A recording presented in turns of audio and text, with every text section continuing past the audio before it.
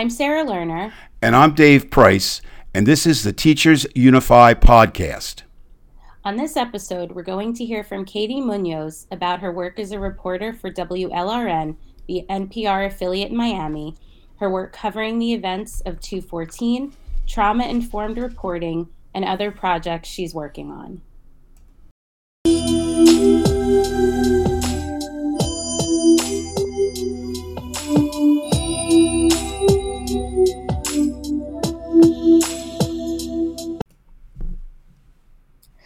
So I would like to welcome my friend, who is also a reporter, Caitie Munoz, to our little show. Thank you for joining us. Thank you. Wow, it's an honor to be your friend, Sarah. You're very sweet. So before we get into the big stuff, we like to start with the smaller stuff, which really isn't that small. So we were just talking off air about some of your background, but I would love it if you would share with everyone, um, like what your college experience was like, what your journalism background is, how long you've been working in journalism, all of that. Yeah. I knew I wanted to major in journalism right away at the beginning of college. I didn't know what I was going to do with it. I just knew that's where I wanted to start. So I majored in journalism at the University of Florida. Go Gators. And had to throw that in there.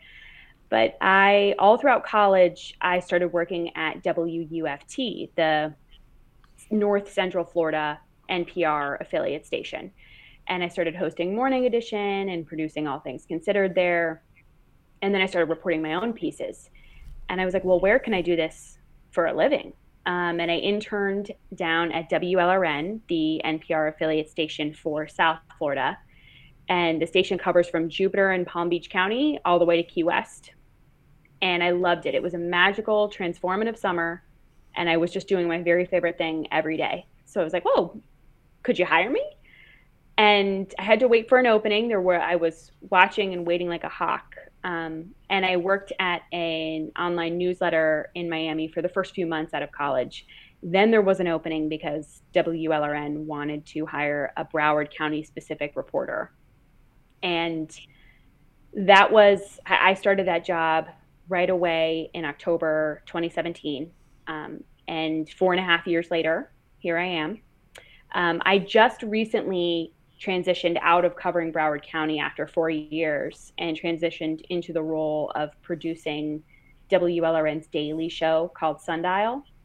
And that's a we could get into the reporting versus production, but I was ready for a change after 4 years, I think. And Parkland played a part in that, I'm sure, if I do some self-examination, but I just love the public radio world. And 4.5 years later, I can't believe where the time has gone.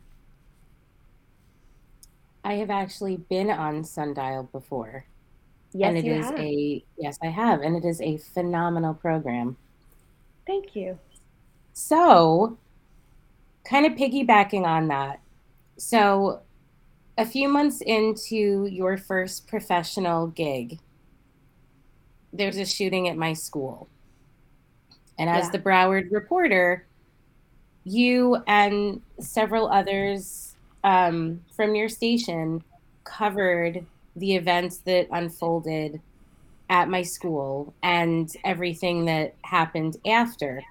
So, what was it like covering that?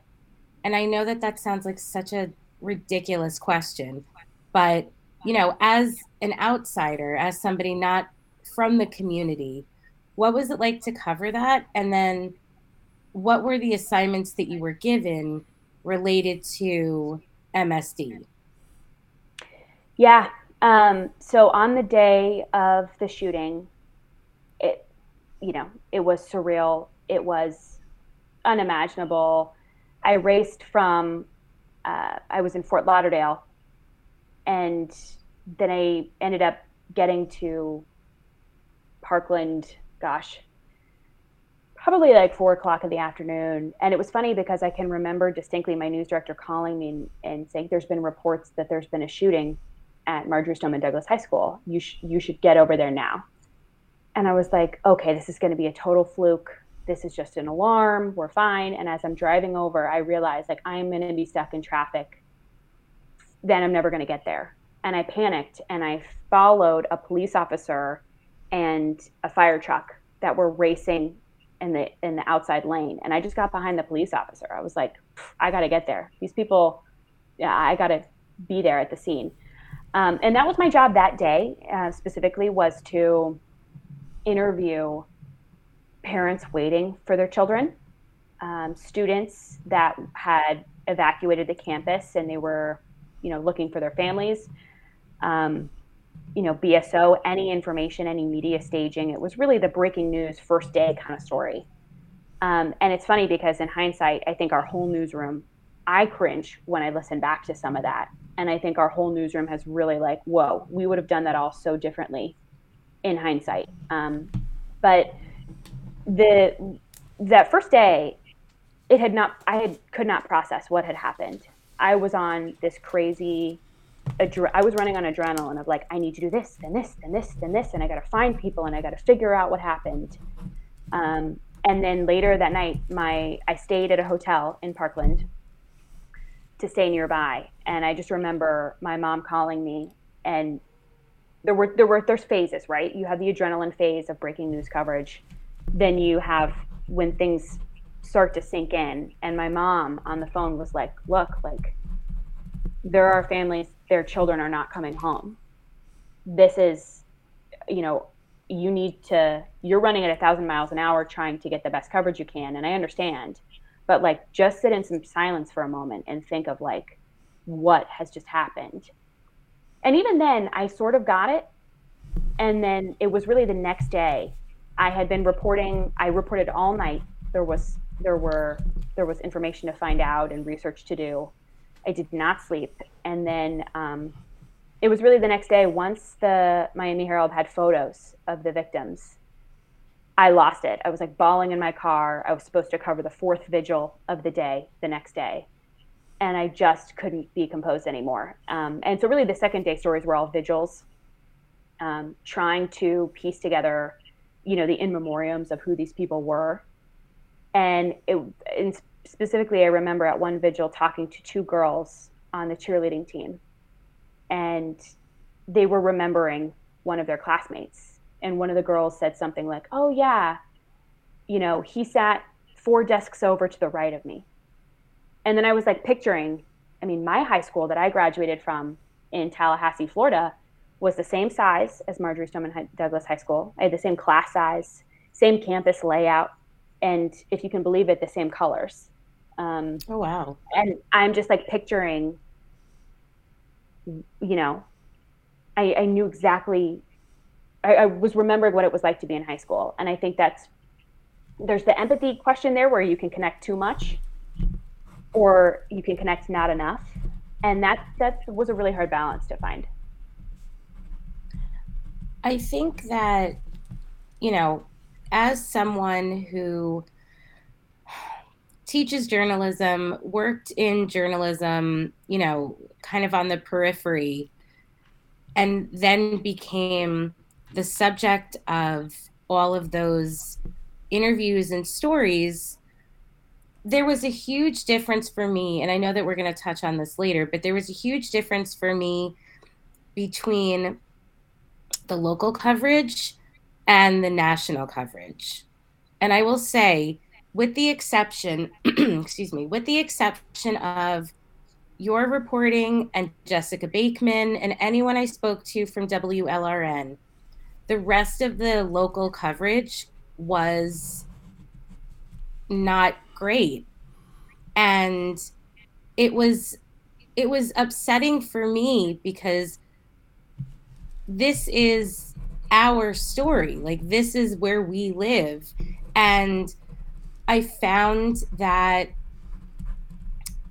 a certain newspaper that shall remain nameless was just so awful in their reporting and didn't, they were just looking for the story instead of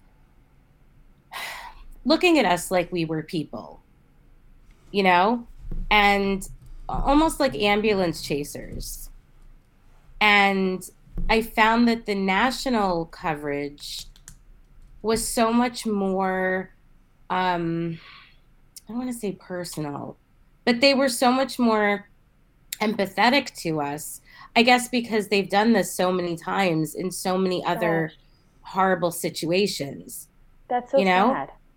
It shouldn't be that It way. is. And no, I completely agree. And I remember, um, I guess it must have been June of 18. Um, I spoke at the National Hispanic Journalism Association conference in Miami, and I told them the exact same thing. And they were Hispanic reporters from Spanish language papers and stations, and just Hispanic reporters from English papers and stations. But I told them the same thing. You have to, like your mom said, like you have to be mindful. Like these people lost children. Like it was a Yeah. traumatic experience. And I think that so many reporters get so wrapped up in getting the story that it doesn't matter how they do it and how accurate or inaccurate it might be. And the reporting that you did and that Jessica did was just, it was so wonderful at the local level because those were the stories. You weren't just out there chasing us down. I have to put something in tonight for the show. Like, I remember I met with Jessica the following week at the CNN town hall, and we sat outside of the BB&T Center, which is now called something else, where the Florida Panthers play. And she sat there with me with all of her, her fuzzy mic and her equipment and everything. And she sat there and like took the time to ask me very well thought questions and listen to what I had to say. And, of course, Caitie, you've done the same. But, like that makes the difference when you're a week out, 4 years out, 20 years out from trauma, remembering that we are real people who went through something. And that was a huge issue that I had with local coverage versus like national coverage. So I That makes so much appreciate sense all the for me. work that you've done. Thank you, Sarah. I'm glad that your experience has been a positive one because it takes one bad experience to really ruin your perception, your consumption, your interaction with media. And it's funny Yeah. because I can see how a lot of reporters can fall into this trap of like, okay, I have a deadline. I have, maybe they're not in tune with their news director or their managers.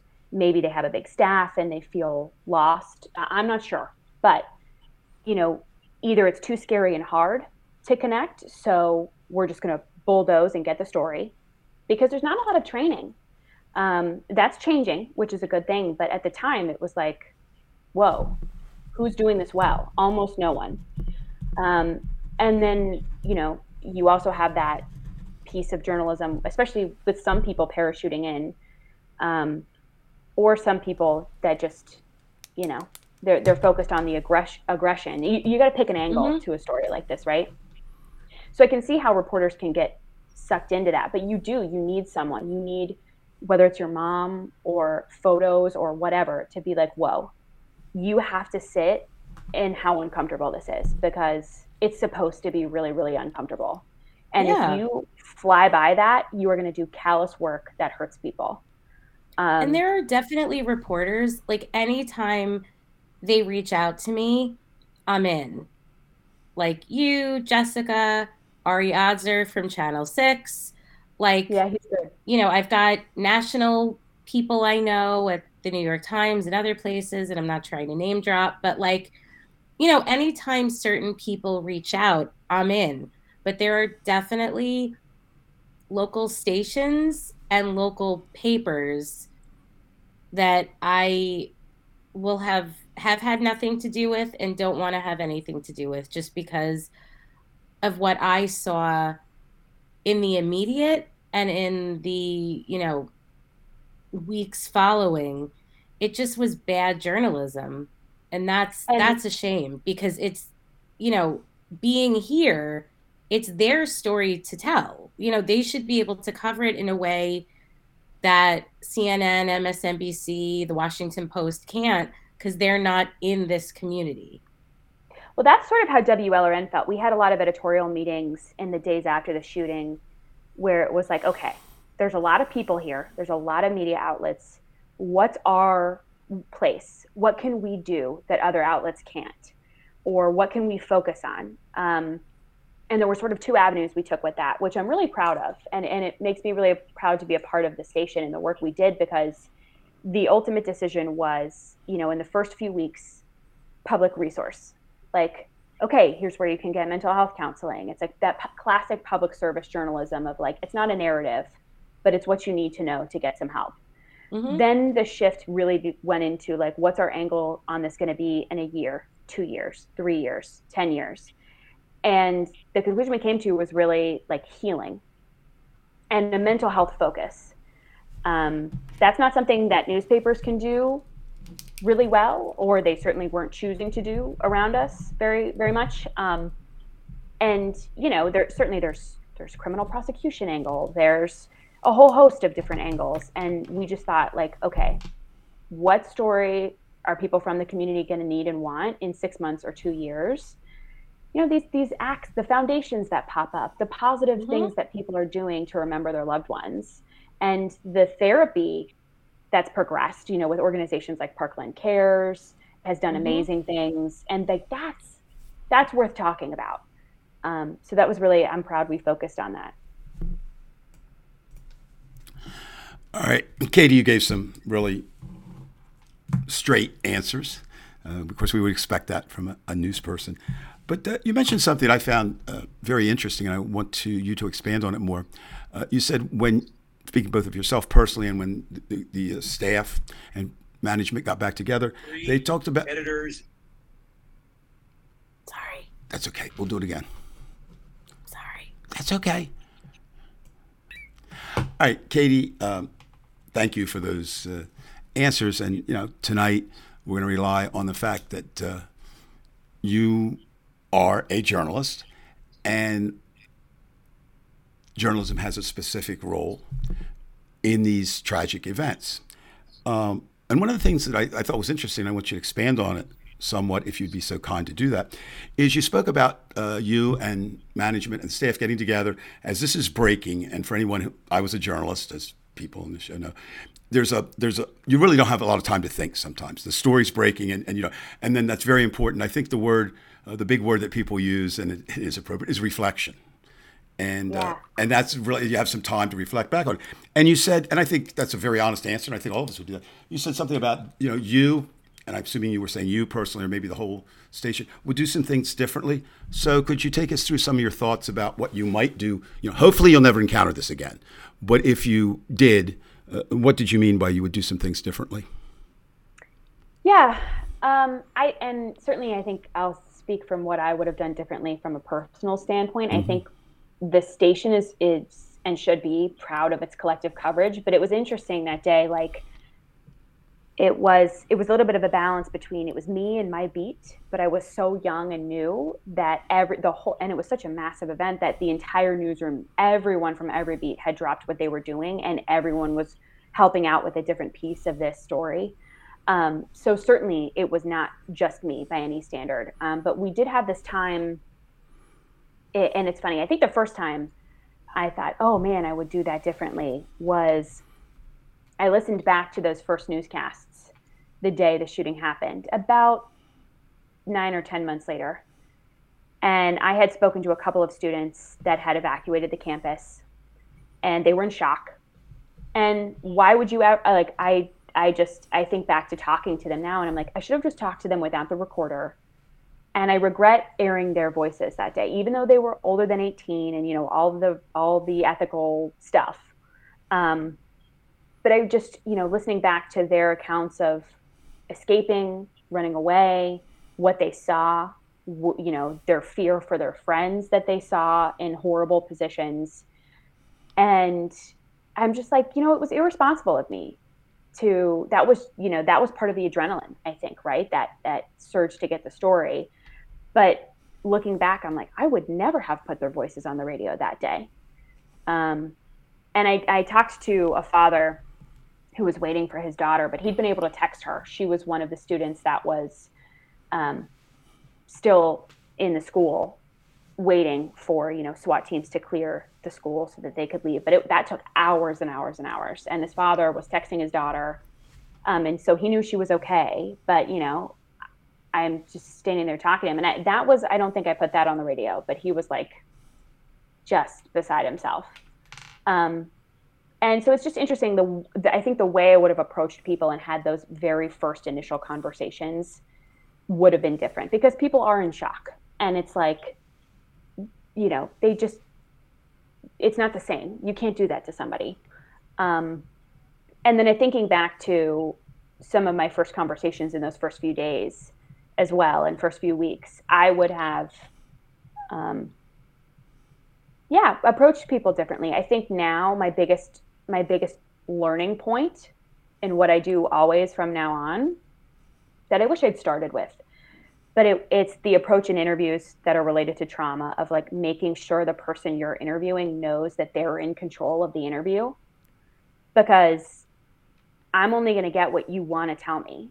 And whatever you don't want to tell me, that's fine. We can do the story without it. It's like the person being interviewed needs to know that they have a free pass. If I ask you something that you're uncomfortable answering, you don't have to explain yourself to me. You have the free pass card and we move on. And I feel like that's just so much of a better way to start an interview with someone. It puts you both on this like equal plane where the person being interviewed is like, oh, I don't have to be afraid to tell this, this person I don't know very well that I don't like her question. And I feel like everyone should have that kind of control, no matter, trauma or not, but it's especially important for trauma. And I think it goes back to that theory too of like, do no harm. I'm not here doing an interview ever to make you relive something traumatic or, to cause you pain. And if it's not good for your mental health, it's not good for the story. So I'm never going to go back down that road. Because so many people, and it's happened to me once on live air as well. Oh, take me back to that day. Tell me everything about that day. Where were you? What did it smell like? Were you sweaty? Like all these little details that come racing back to your mind. And when you're on live radio, I was floored. And I was only I was only on the sidelines, right? So imagine how somebody would feel a part of that event that gets sidelined like that. Of course you're going to hate reporters after that. And I guess I always approach it too from the perspective of would I ever want to answer my own questions?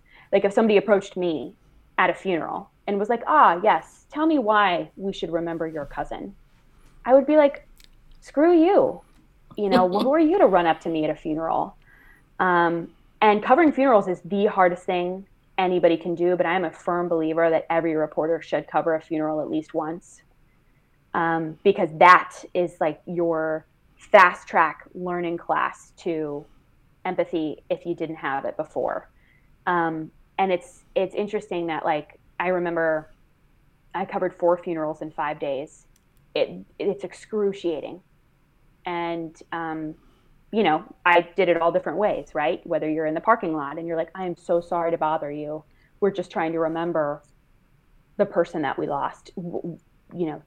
Did he love basketball? Like, what can you tell me about how we can remember this person? Even if you're coming from a good place, you're going to get a few people going, F you, lady. And honestly, we deserve it. And it depends on the context and how you interact with those people. But I am just such a firm believer that every reporter should be humbled like that once, because it is the hardest thing you will ever do in this job. And I have the relationship with my management and my news director. I think we were all in such a daze after that happened that, when my news director found out I had covered 4 funerals in 5 days, he was like, oh my God, where's your PTO? That we can't have that. We need to rotate people in for you. And not all newsrooms have that. So I'm really lucky in that sense as well. But it's, that's really where I saw some shady journalism happen. And that was the hardest part of that process. But that's like where you are either good or you're not. You can either be empathetic or you're going to go pretend you're a mourner in there. I don't think so. Um, so that there's a lot of weird nuance there. Sarah, this is one of the nice things is even though we're podcasting partners, we can ask each other questions when it's germane.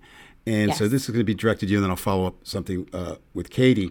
But you said about always remembering for journalists, real people with real stories going through this, and I think it's not only important for journalists to know that, but it's important for everybody who encounters that story, right? Um, Mm-hmm. as I kind of laughed earlier when we were talking, this is kind of interesting interview for me because I've had both your jobs and done them a lot longer than, well, yeah, longer than either of you did yours.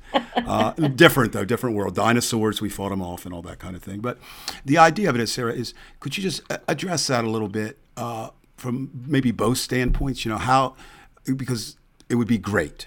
It would be marvelous if Caitie never had to cover anything like this again and no other teacher in America would ever have to go through what almost all the teachers who come on this podcast have to. But we're not there yet. Okay, so you're kind of talking about this idea of respect, I guess. So could you pick up on that Mm-hmm. just a little bit, Sarah? Yeah, I think Caitie touched on it a bit where, you know, being mindful of, as a reporter, being mindful of your situation and your surroundings. Like at a funeral, certain people might not be willing to talk to you, but then there are people who are, and being respectful of that space and those people is a huge thing. I remember I was going to the vigil at Pine Trails Park the day after the shooting, and there was a local reporter from a paper that shall remain nameless who followed me and two other teachers for a mile because we had to park so far away. Like he just wanted to interview us for the story. And we're just looking at each other like, listen, buddy, we've got we've got bigger fish to fry. Like, I don't have time for this right now. Oh, can I give you my card? Like, no, we're not doing this right now. And that's the whole ambulance chaser thing. Like you see people who are clearly in Stoneman Douglas clothing or, insert school or city here. Don't chase them down if they're not interested in talking to you. And again, as not only a survivor, but a journalist and journalism teacher, that's journalism 101. Like, if somebody doesn't want to talk to you, thank you anyway. Sometimes we do take no for an answer. And I think it's just remembering those things. Like, yes, we went through something. Yes, we are the people you want to talk to and you need to talk to do those stories. But you have to be respectful and mindful that not everyone wants to do an interview. I will talk to anyone and have talked to just about everyone, and it doesn't bother me. It's helpful for me. But there are so many people who still don't talk about it really with anyone, let alone reporters. And, you know, just be respectful of that. Like if someone isn't comfortable talking to you, it's nothing personal. They're just not in that place. And I think that there are journalists out there who misrepresent the profession by doing things like that. And it's unfortunate because we know the battle that journalism faced with the last administration and fake news and the enemy of the people and all of that. Well, it's people who are doing the wrong thing who live up to that stereotype instead of, the poster children for journalism being people like Caitie and the good reporters out there. It's, these assholes who are just chasing you down for an interview. No. Caitie, since we have you on, kind of follow up on that. Uh, First of all, you were the local reporter, but interesting enough for anybody who thinks you had done it for 25 years and had established your sources, I believe you said 4 months. Is that correct? Yeah, the shooting happened 4 months into me covering Broward. And that's a pretty quick introduction. As you've pointed out so well, that's a tough story. There are always tough stories. And Sarah, you were talking about kind of the difference between local coverage and national coverage. And it's not like it's all that different. I mean, it is, but you have, Caitie used the word empathetic reporting, and it's needed now more than ever with the way the country is fractured and people are suffering from just about everything imaginable. But Caitie, you saw this big, almost well, I guess reporters, I don't know, Sarah, I know they were from all over America. I assume at some point, maybe even the world. It was Oh that big, yeah. Yeah, biggest I did story. a Oh few no. interviews Oh with yeah. BBC and Good Morning Britain. And Yeah. and this, unfortunately, there'll be people killed tonight, young people killed tonight in Washington D.C., but they won't be in a school, and school shootings still, kind of grab the limelight. And you would think after some of them that we would stop, and we will someday, but just not yet. So, Kate, if you could just address a little bit what that's like, and you're looking as a journalist, but you're the local reporter, and you're seeing all these national people, and not to trash them or anything, but just to say, because someday, No, it's a good you question. won't get a local story. So, what did you see Oh along man. those lines? When I was fresh out of journalism school, so I had the textbook in my mind of like I'm supposed to do this and we are supposed to act this way. And you just see a lot of reporters. It didn't really matter local, national, um, doing things that I was just like, whoa, you cannot put someone on live TV without their consent, especially if they are a minor, let alone in the middle of an emergency. So things like that really, that's something you could see outwardly and go, oh no.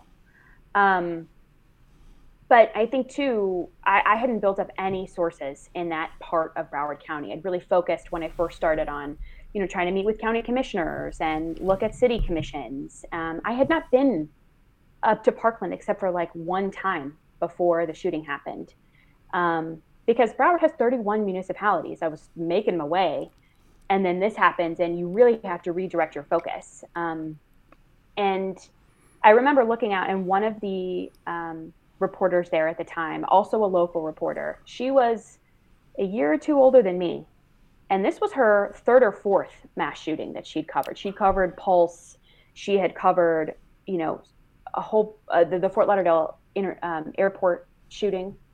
Um, and I just thought to myself, whoa, not only was there not a class on how to cover trauma and tragedy and emergencies in journalism school, there wasn't even a chapter in a textbook on how to prepare to cover trauma. And covering trauma and talking to people who are going through a traumatic experience is not like talking to somebody for any other purpose. It's not like talking to an author who wrote a book. It's not like talking to a politician. None of the same rules apply. And and so I think it was sort of my approach from the beginning was, whoa, all these people are going to leave. They might leave in a month, they might leave in 6 months, but they're going to leave and I will be left. So I need to be very wise about how none of my reach outs in the beginning were for interviews. It was like, hey, I'm Caitie. I just want to introduce myself. I'm here. And whenever you feel like talking, even if it's in 6 months, you can call me if you want. And I think that I'm really grateful that I did that, just from the perspective of I was not out to make enemies. Because, you think about the teachers in your community, they're a wealth of knowledge and for a whole host of stories, not just trauma related stories, right? I mean, you don't want to piss off the teachers. You want to know what's going on in the classroom for 6,000 different reasons. Um, and so it was just sort of like a let me build friends and try to just see how people are, and then when they're ready, they'll come back. And that's what happened a lot. And I would recommend that for any journalist in that situation of like, never make your first conversation with somebody the ask for the interview.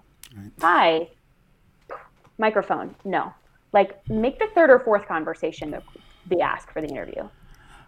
Obviously, one of the reasons we do this podcast, well, I should say that Sarah set up the podcast and lets me come along, but we do share something that we think America is definitely on a wrong path with guns. But as you were saying that, I was thinking I did teach journalism in college for 5 years, and we're not there yet. But I hope we never get to the idea. I think the trauma idea is good. I think that'll come in. But could you imagine if you become a specialist and on gun violence? I mean, that really is another indictment of America and the way they stand on guns. A little bit in general. I always found people interesting. They want to know all the facts, but then, and they want to know all the, they want to know how do you feel, and all that, the people, and then they get angry when reporters try to do that, and it's sometimes it's a thankless task. And then Sarah mentioned, and you too, about this idea now, which I didn't encounter when I was a reporter back in the 70s and 80s, the idea of fake news, and so again. The thing that I'm thinking about is not so much the fake news that comes out of, I mean, I don't find it coming out of journalism. I find it coming out of others. Like, I mean, it's inconceivable to me that there are still people who are calling false flag at some of the shooting incidents, that this is made up and they were actors. I think Sarah, well, they talked about David and Emma and the people who rose. Absolutely. And they talked, but then at Sandy Hook, yeah, okay. Mm-hmm. So, just, I guess to you, Caitie, this question goes, do you do you think in general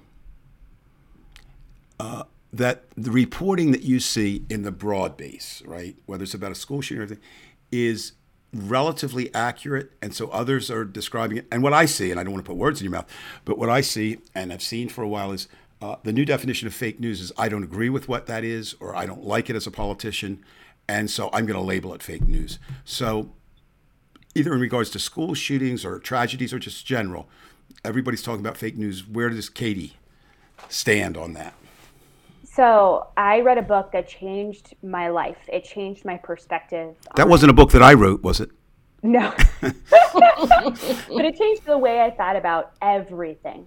And I'm not afraid to say, like, media is a part of the problem.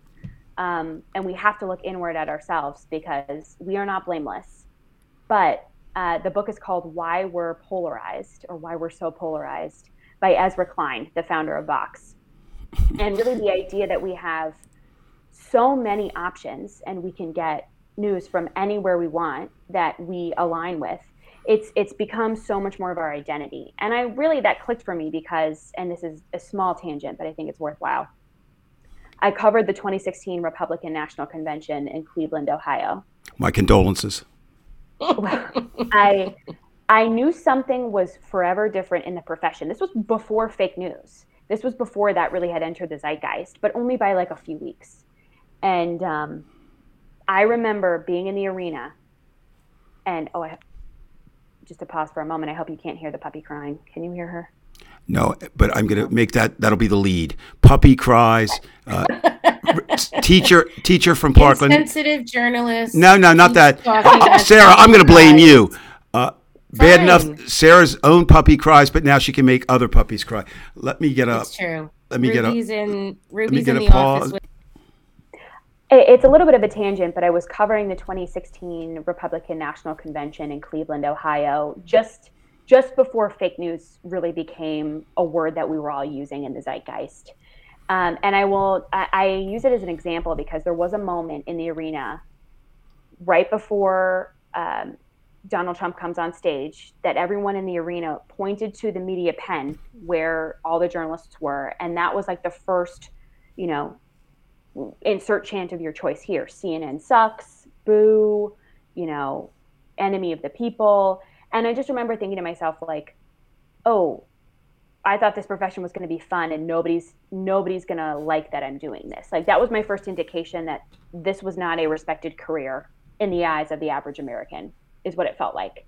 And that framework helped a little bit after the Parkland shooting, because it sort of gave me a little bit of an armor to prepare for. And, I have my responses, and local journalism matters and all of those things. But I had a Spanish teacher about 3 months after the Parkland shooting. I was trying to learn Spanish. And she asked me, "Why are you still reporting on any Parkland stories? It's so sad. Nobody wants to be sad." And that was the argument. It wasn't even like a real fake news argument. It was like a "don't bring me down, man" kind of argument. And that was something I was not prepared for. I was prepared for her to pretend it was a fake, red flag operation, whatever you want to call it. And I had all my responses ready. And I was like, no, you can't question. Why would anyone make this up? And there was so much, people were there. Like, there's no debate as to whether or not this was real or fake. And I just wasn't prepared for the, hey, I don't want to be sad. And that really tipped me off to like, oh, okay. So there's plenty of people out here that believe it's real, but they cannot remotely face it, and they're done being sad. They would rather be ignorant. And that has informed a little bit, it's informed future stories in the sense that I'm like, okay, it's not about making a listener happy or sad, but there is an element there of like, the WLRN angle comes back to me of like, our coverage was based on how do you move forward. And I think that has been what has kept me going over the past 4 years, in that sense of, I know that I'm not just reflecting on one horrible day, but you have to look forward. How do we get justice? How do we heal? How do we, as a community, as families, as a school, where's the growth? What can come of this? And I think if you look at it that way, there's a lot of really beautiful things that wouldn't make anybody sad, right? There's so much there. There's such a sad basis behind it, but there's a lot of hope, and you have to be willing to see the sad to see the hope. So I know what you've covered, like directly related to February 14th, but there have been other stories and kind of extended coverage related to my school and the students, and, then extending that out to all of those kids and COVID and, being online and all of that. So I would love it if you would share some of the like extended coverage you've done related to the incident, but not directly, if that makes any sense. Yeah. And I think a lot of that, it was really interesting when we started to think about the pandemic. Well, for my favorite people to talk to from Marjorie Stoneman Douglas High School in a tangential way are, your student athletes and then your student journalists, because they both have such a different perspective. And you don't have to be asking them about something related to the shooting, but it is interesting to sit back, and when you're talking about somebody's sports season, the shooting comes up somehow. And then in those moments, you've got to roll with it a little bit. But for Jessica Bakeman, my colleague, was the editor on WLRN's project called Class of COVID-19. And we worked with public radio stations around the whole state of Florida. And my piece of it that I was really honored to do, and of course you were a part of it, Sarah, as my source turned friend. But but this idea of, wait a minute, everyone at Marjorie Stoneman Douglas had been trying to get back to some semblance of normalcy and be together. Everyone had the routine. And when you're healing from trauma, routine is so important. And then the pandemic hits and you can't see each other. Routine be damned, everything's gone. And there were no rules again. And I was interested in the parallels of the pandemic to the aftermath of the shooting, but also, certainly was triggering for a lot of students and teachers. Then there's this aftermath of, in some ways, you were better prepared for a lot of that than people who had not experienced trauma. So that story as a part of the bigger project was so fulfilling to do as we're all going through this COVID thing together, whatever the COVID thing really was for each person. But it's just really interesting to hear from teachers and students of, your own triggers and how the pandemic had opened those up. And then your advice for everybody on how to get through it and those trauma healing techniques. It was so interesting in that way. And then there was also one of my favorite stories, the yearbook that almost wasn't Yeah. during the pandemic, and it was the Marjorie Stoneman Douglas, your ARI yearbook staff, having to put together a yearbook when the whole world had shut down, just kind of like how you had to scrape together and get a yearbook out after the shooting. And there were Hmm. so many parallels there too, but it was really beautiful to hear these students talk about like the last photos they took and what was significant to them and what they lost. Because really, if you look at the students that were there for the shooting and then they were there for COVID, they didn't have a high school experience. I was just going to say that. They were robbed completely of any semblance of normalcy. Yes. Um, and they lost a lot. We're not just talking a prom or a homecoming, although those things do matter to a high school experience, but we're talking about just like seeing your friends, connecting with those teachers, having those after school clubs that mean something to you, and I just wonder, I think my biggest question is like, how do we follow those kids? How do we make sure those kids in 15 or 20 years are okay? Because they're not okay, and it's okay to not be okay, but how do we follow them, in the sense of like, you know they're going to do good things. Hmm. um, so it's fun, It's it's fun in some sense, or I guess healing for me to do those stories, because it's almost like a full circle. It's like, hey, that coverage, you can always improve. You don't have to hold yourself to one interview you felt went badly, or you wished you'd said something different, or you can constantly be rebuilding those relationships and talk about this isn't going to go away. Gun violence in schools has not even remotely gone away. well, I appreciated that you did the COVID series as part of the bigger statewide project and, took a look at the yearbook, putting it together for the 20 book, kind of compared to the 2018 book.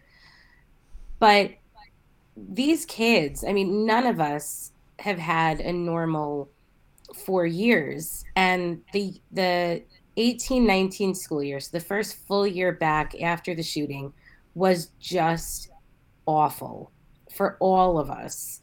And then the 1920 school year, we really felt like we were like getting back to normal, whatever that meant, and like hitting our stride. And we were, you know, just doing our thing. And then boom, COVID.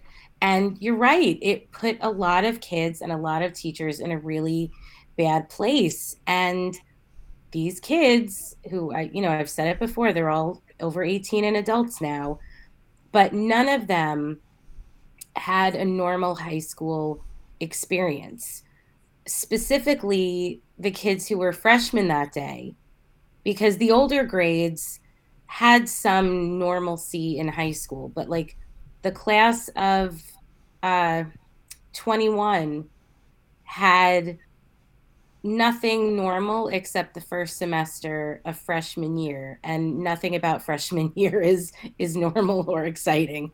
You're just And figuring out who you are, who you want to be. exactly, I mean, listen, there are adults who still don't know who they want to be, but it was so hard to watch as the teacher, but you know to be able to hear their stories, which I wasn't there when you spoke with I think it was Eden and Nicole, Yeah. to hear their stories, and they were so honest and candid and truthful. It's something that people need to see, but this goes back to that humanizing of your story. Like these are real people who are going through a real situation. In this case, it was COVID, something everyone could relate to. But let's be honest, everybody can relate to something with gun violence. Even if it hasn't happened to you, you know someone, or it's, in your town, or, for you, even Caitlin, like reporting on it. You weren't there per se, but you were there entrenched in it. And, that's where these stories come in. And I'm glad that you've been able to extend the coverage, not because we, need 15 minutes of fame, but these are stories that people need to hear. This is what comes after, you know. Well, if you think about our country, everyone is going to be dealing with the what comes after at different stages, right? Oh, There are absolutely. towns that are 4 years behind Parkland, and Hmm. they're going to want to know, what does 4 years out look like? Yeah. Um, And I mean, unfortunately, I am part of the shittiest club in America. But, I've become very good friends with Amy Stevens, who we have had on our show. She's a teacher at Oxford High School. And, I hope that I can be a support and, a source of comfort and strength for her in the way that Abby Clements from Sandy Hook has been for me. And I can look at Abby, who's 5 years ahead of me, much in the way that Amy can look as I'm almost 4 years ahead of her. But listening to Amy's story and listening to Abby's story, it's the same as mine. It's just a different year and it's a different city, but it's the same story. And that's why, Dave and I do what we do. And I'm glad that you, Caitie, have continued your reporting on this in different ways, because these are the stories people need to hear so that you are not alone in what you're feeling, because it can feel very isolating that nobody gets it. We all do, because we've been through something like this. And it's comforting in a very screwed up way. wow. So I want to touch on how do you take care of yourself and your mental health?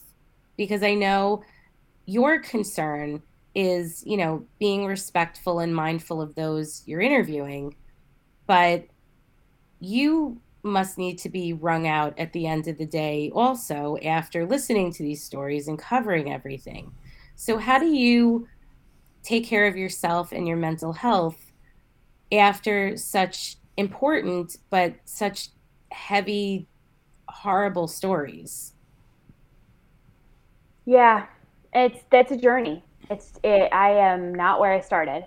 And I struggled with an anxiety disorder before Parkland. And so I knew I was prone to, panic attacks and all of that kind of stuff. But I think one way you put it, actually, Sarah, and it's interesting to say this, it it felt very isolating. I felt like I could come home, and at the time, whether it was my boyfriend, my now husband, or his family or my friends, like, they did not understand what I meant when I said, "Hey, like, I spent all day in Parkland today," and I spent all day in Parkland every day for 2 months.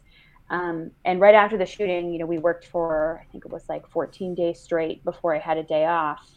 And you are Wow. in go go go mode. Like, I will do the best that I can. And then when you stop, for me, it hit at a couple of different moments. I would say for the first 6 months after the shooting, I would just cry in my car all the time, like random moments. I hear a song I love on the radio. I'm Waterworks, and I can't really put my finger on it, other than, like, I just felt like I was only a few years older than these kids.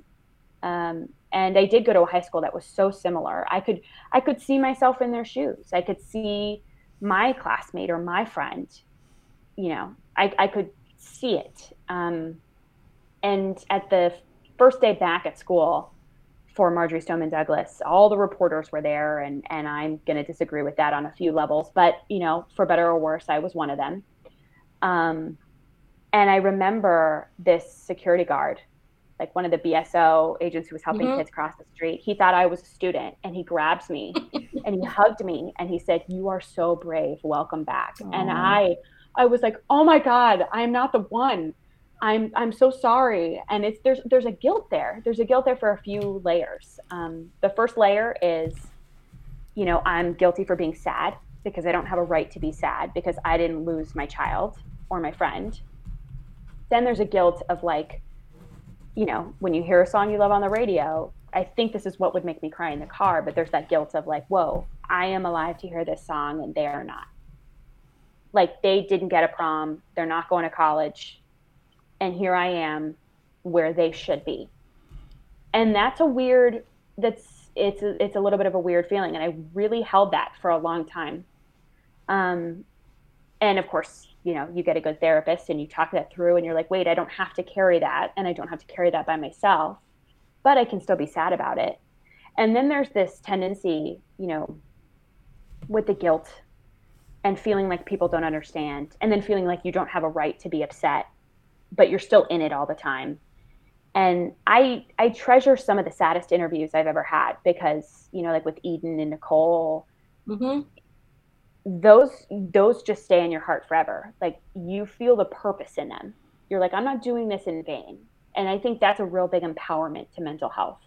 As long as I believed in the story that I was doing, it was for a purpose. And one of